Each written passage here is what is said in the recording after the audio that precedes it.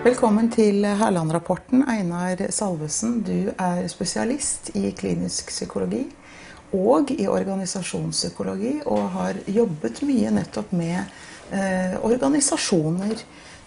En av de etatene du har vært mye borti, og mer de senere årene, har vært barnevernsetaten. Og jeg vil betegne deg med honnørordet en varsler. Det en som varsler og risikerer sitt eget renommé, sitt eget gode navn og rykte, i det han reiser seg opp og bestemmer seg for å si fra offentlig om urett som pågår i sterke autoritære etater. Og sviket mot barna har vært en term du har brukt. Og det en ære for meg å få lov å ha deg her i Herland-rapporten. Vi som bryr oss om barna, og ønsker at vi skal ha et sunt og godt barnevern i Norge, og ikke et autoritært og overgripende barnevern. Men hvordan kom du egentlig inn i dette med å jobbe med barnevernssaker? Jeg hadde jo en periode i 90-årene hvor jeg jobbet med barnevernssaker. Da synes jeg det var et annet klima enn i dag. I rettssalen for eksempel så det om å gjøre å vinne en sak nå, mens da var det om å gjøre å komme frem til gode løsninger.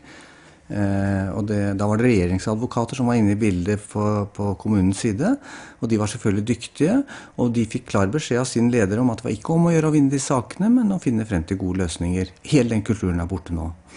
Det visste ikke jeg når jeg fikk min neste sak. Vi borte fra dette i mange år.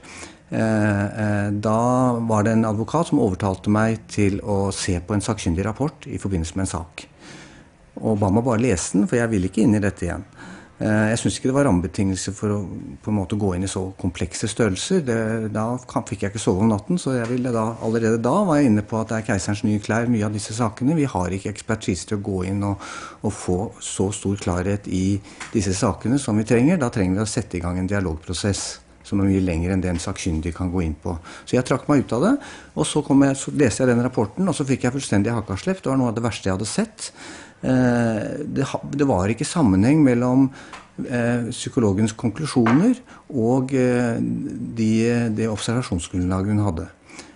Det gjaldt da en mor som hadde blitt fratatt sine barn. Saken hadde gått i rettssystemet i 2,5 år. Hun hadde tapt i alle rettsinstanser. Den var tilbake i nemnda, som den heter, altså gått fra fylkesnemnda til tingretten, til lagmannsretten, og så tilbake i nemnda. Og mitt mandat da, det ble jo da, og dette var for privat part, jeg ble ikke åpnet, det var å lese rapporten og annen dokumentasjon i saken og snakke med mor. Og dess mer jeg leste og dess mer jeg snakket med mor, så kjente jeg ikke igjen den personen som stod beskrevet i rapporten. Der var det påstand om at mor hadde personlighetsforstyrrelse. Det en veldig alvorlig påstand. Samtidig med at psykologen hadde denne påstanden, så hadde hun 3-4 sider fra en lærebok om hvor dårlig en persons omsorgsevne som har den diagnosen. Så påstod hun at mor hadde samarbeidsvansker, ikke kunne samarbeide. Hun påstod at mor var arbeidssky. Hun mente at barnas reaksjoner som de hadde både i etterkant og i forkant, ikke minst, av at mor kom, tilsa at mor ikke skulle ha noe mer kontakt med barna til de var 18 år, fordi at barna retraumatiserte. Jeg fant ikke grunnlag for noen av disse påstandene, og prosederte da på at dette var ingen riktig forståelse av virkeligheten, og klarte sannsynligvis å fremføre en del argumenter som viste at her var det begått feil. Og det som da skjedde var at barna ble tilbakeført, altså vi vant frem, kan du si.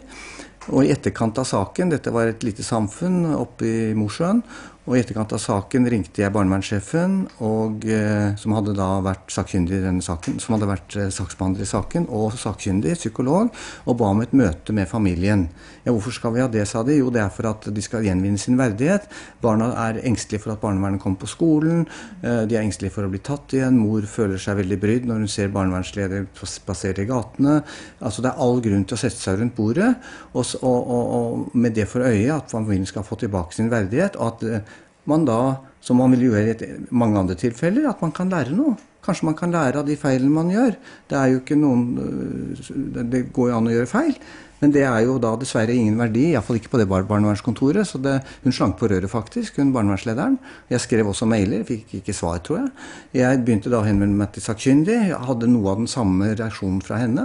Hun jobber på Universitetet I Tromsø og burde ha gått utdannet, og så jeg fikk jo litt hakaslepp at hun ikke skjønte det at det var viktig å sette seg rundt bordet, at hun hadde moralsk på en måte krav til å gjøre det, men det hadde hun ikke. Hun kontaktet psykologforeningen. Først spurte hun hvem som skulle betale, så sa jeg det kan jeg gjøre hvis det det som problemet ditt.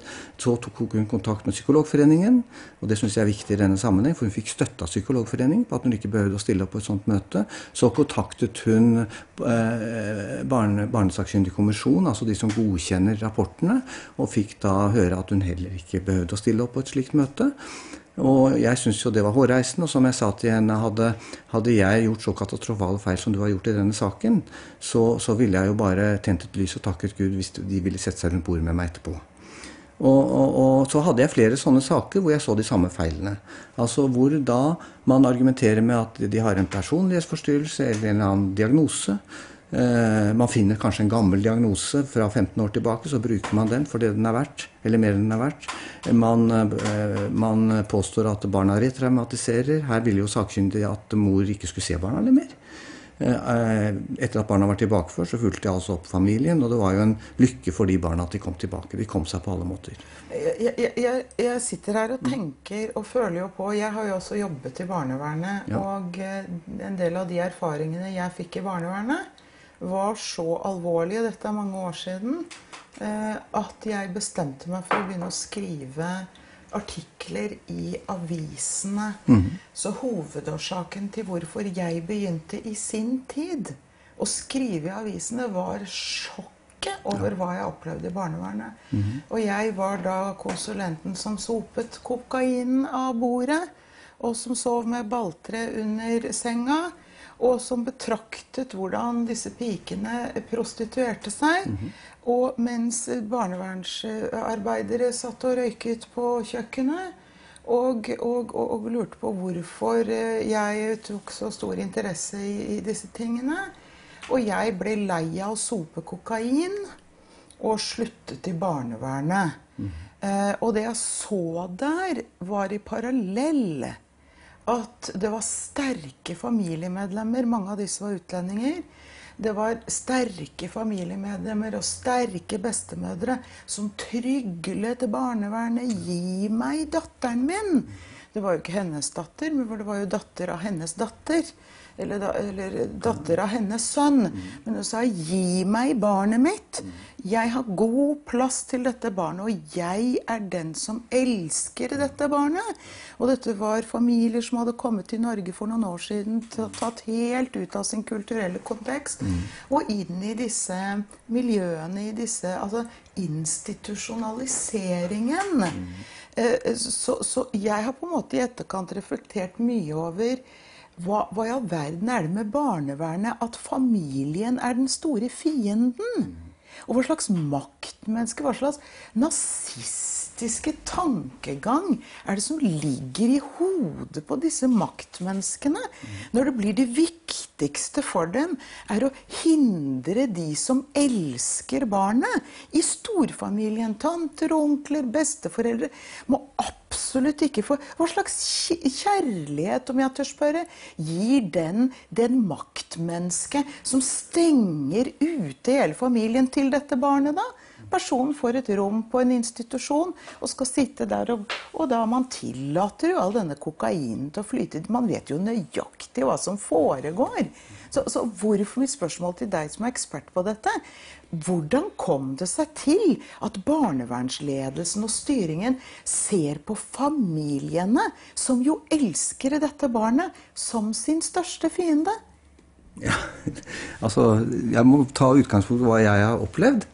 Og det jo at vi har en samværsordning som til stor skade for barna, med 2 til 4 til 6 ganger I året under ganske kunstige betingelser, og hvor barna mister nettverket sitt, mister kontakt med tanter og onkler, gode bestemødre og så videre, nemlig det at familien ikke prøves. Nå står det I loven at familien skal prøves, og den loven blitt skjerpet.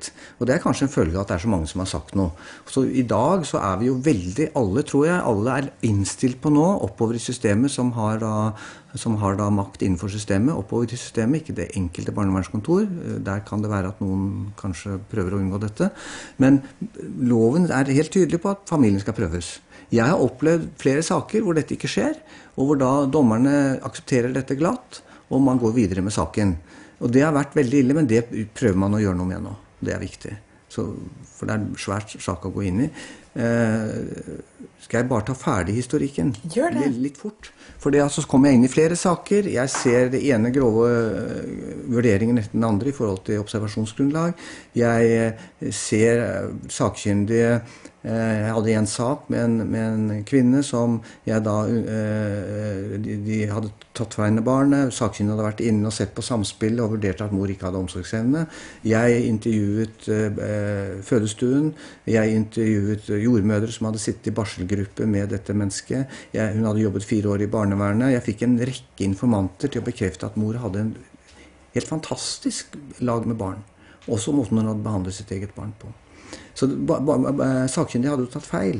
Når jeg fremla dette i retten, så fortsetter sakkyndige å benekte. Jeg tenker at jeg har lagt frem så mye bevis på at sakkyndige har tatt feil. Hvis det hun har observert, er ikke mors omsorgsevne. Hun har observert mors reaksjon på observasjonsbetingelsene. Så det kan godt hende at hun har rett i at mor ikke fungerte på den observasjonen, men det var ikke representativt for hvem den moren var i forhold til sitt barn under andre betingelser. Mor reagerte på å bli filmet, hun var skittnervøs og så videre. Hvorfor klarte ikke sakkyndige å plukke opp dette? Man burde ha en viss mentaliseringsevne og klare å plukke opp sånne ting når man skal ha en sånn jobb. Det hadde hun altså ikke gjort, men da sluttet på grunnlag av 2 sånne observasjoner hvor mor var veldig nervøs og ikke fungerte slik hun pleide, så hadde hun da bygget sin vurdering i hovedsak. Pluss da på en gammel diagnose om mor som ikke lenger gjaldt. I stedet for å ta utgangspunkt i hva mors omsorgsvurdering var i dag, så henviste hun til noe innenfor psykiatrien mange år tilbake, som var forbundet med at mor ble forlatt av sin forlovede og så videre. Hun hadde en helt menneskelig reaksjon på det. Og flere sånne saker, og da så jeg her er det klassikere som går igjen. Så skrev jeg om dette i Psykologforeningens tidsskrift, i avisen og så videre. Og hva skjedde? Jeg møtte taushet. Det var en taus mur fra de ansvarlige. Og så fikk jeg masse telefoner fra folk som har opplevd at dette var slik. Telefoner og brev. Det var fra advokater. Det var fra barnevernssjefer som sa: kom over til oss, jeg har lest artiklene dine, akkurat slik er det her. Vi kjører i grøfta begge veier, vi tar ikke de barna vi skulle ta, så tar vi de barna vi ikke skulle ta. Og jeg fikk veldig mange innspill på at det jeg hadde opplevd var bare toppen av isfjellet. Her var det veldig mange saker hvor det gikk feil. Og da fikk jeg ideen til bekymringsmeldingen. Det er altså en melding hvor vi da beskriver den delen av barnevernet som ikke fungerer. Jeg må presisere og understreke det med 3 røde streker. Det er 500 kontorer, veldig mange av de som fungerer utmerket, altså best practice, hvor de er dialogorienterte, hvor de prøver familien, hvor de har gode sakkyndige som skriver ordentlige sakkyndige rapporter som er vitenskapelige og holder mål, og så videre, hvor også rettsprosessene kan være utmerkete. Så jeg snakker da om den delen av barnevernet som ikke fungerer. Hadde det vært slik at vi hadde dødsstraff i Norge, det var en advokat som sa det på denne måten, og vi da henrettet, vet ikke hvor mange barn de tar, 2000 barn, 2000 henrettelser i året, og 400-500 av dem er feil, så tror jeg det hadde blitt ganske mye oppstyr. Jeg har undret meg over en stat hvor nå dette er tydelig, at vi er så mange, det var 215 fagfolk som har underskrevet bekymringsmeldingen. De gjør ikke det når de ikke har grunnlag for det.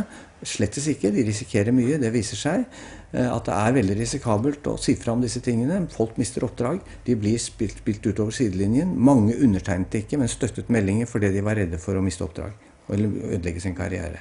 Nok om det. Hva kommer da at vi har en stat som ikke er i stand til å ordne opp dette? Ikke sant? Det har forundret meg, det har jeg ikke noe svar på. Så det som da videre skjer er at Horne støtter meldingen. Hun sammenkaller til et møte med Norges barnevern, 120-30 deltagere. Det som fremkommer der er at vi trenger ros, ikke kritikk. Det var et gjennomgangstema. Og så fremkommer det blant annet fra leder for FOSAB, som er i dag leder for Barnesakkyndig kommisjon. FOSAB er foreningen for sakkyndige. Hun står frem og sier at bekymringsmeldinger er myter. Vi sprer myter. Og da tenker jeg det veldig alvorlig at et menneske i den stillingen, som i dag sitter som leder for Barnesakskommisjonen, Katrin Koch, uttalte dette på dette møtet. Og det var flere andre som uttalte dette. Så avslutter ministeren med at hun, og som jeg sa, bare det at man opptatt av ikke å få kritikk, at man ikke interesserer seg for å på en måte undersøke om det noe i vår kritikk. Det sier jo noe om at det et dysfunksjonelt system. Jeg har blitt kritisert for at det var et dysfunksjonelt system. Det jo i stedet for at det var en verdi å se på de feilene man eventuelt har gjort. Hvorfor går vi ikke i dialog? Hvorfor har dere vært så tause? Og at det eneste jeg har å si nå at det myter, og at vi trenger ros. Ja, og så tenker jeg det jo så spesielt også, for rent internasjonalt så det jo altså en så bred kritikk mot norsk barnevern, og man sier at det et nazistisk barnevern, helt empatiløst og nådeløst system.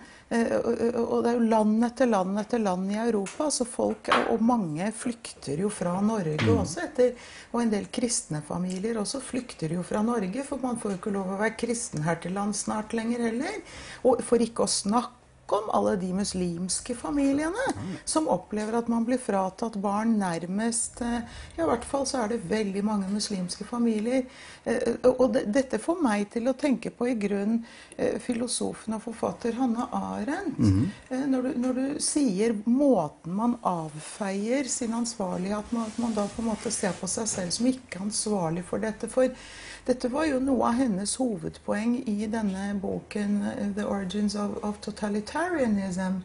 Var jo nettopp det at hun sa at når individets ansvarlighet fratas under en sterk stat og en sterk statlig styring, og man har et konformitetssamfunn knyttet til det, der det eneste som gjelder på en måte å følge det som denne sterke staten da ønsker, så reagerer individet med å være fornøyd og fratas sin egen moralske ansvarlighet.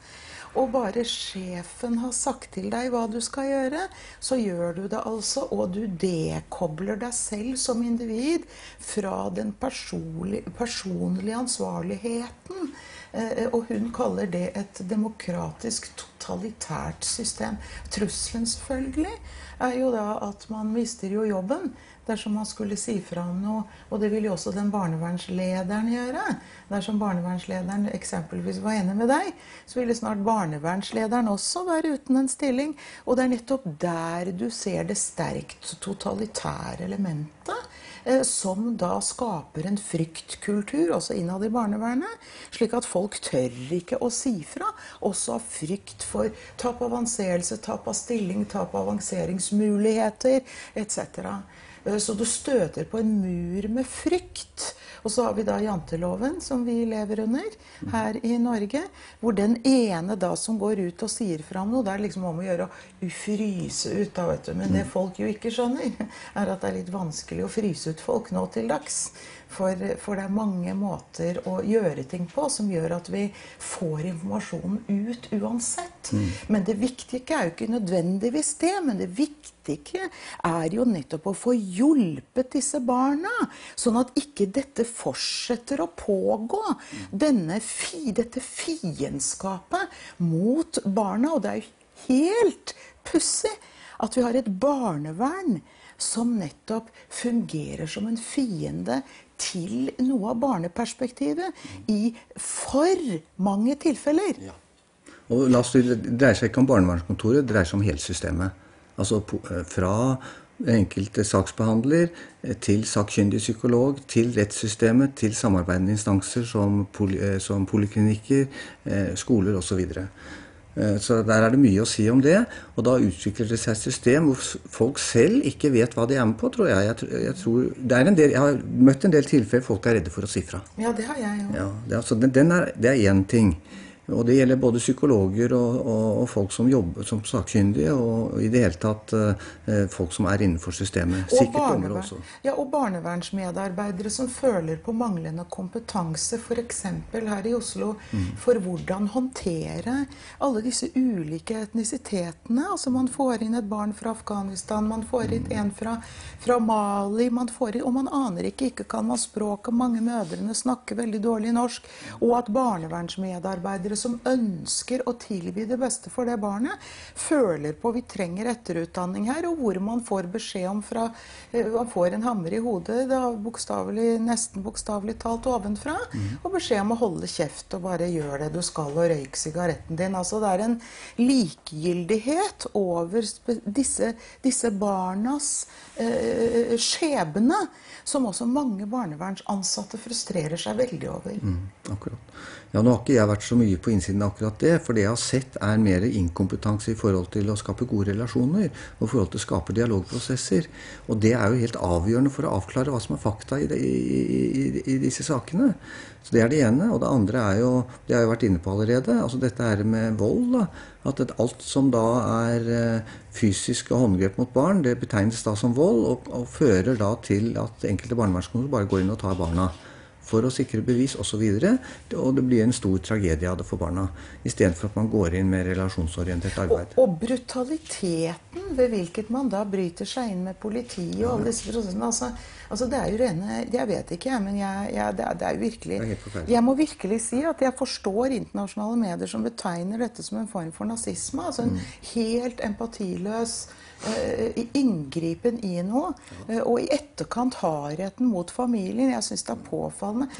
Barnevernsetaten burde kanskje vært virkelig godt i sømmene og endret fullstendig. Ja, så vi vet ikke hvor mange, dette gjelder en del kontorer, det du sier nå, og da kan man spørre seg hvorfor blir det slik, og da har jeg tenkt at jeg synes det relevant å trekke frem Zimbardo.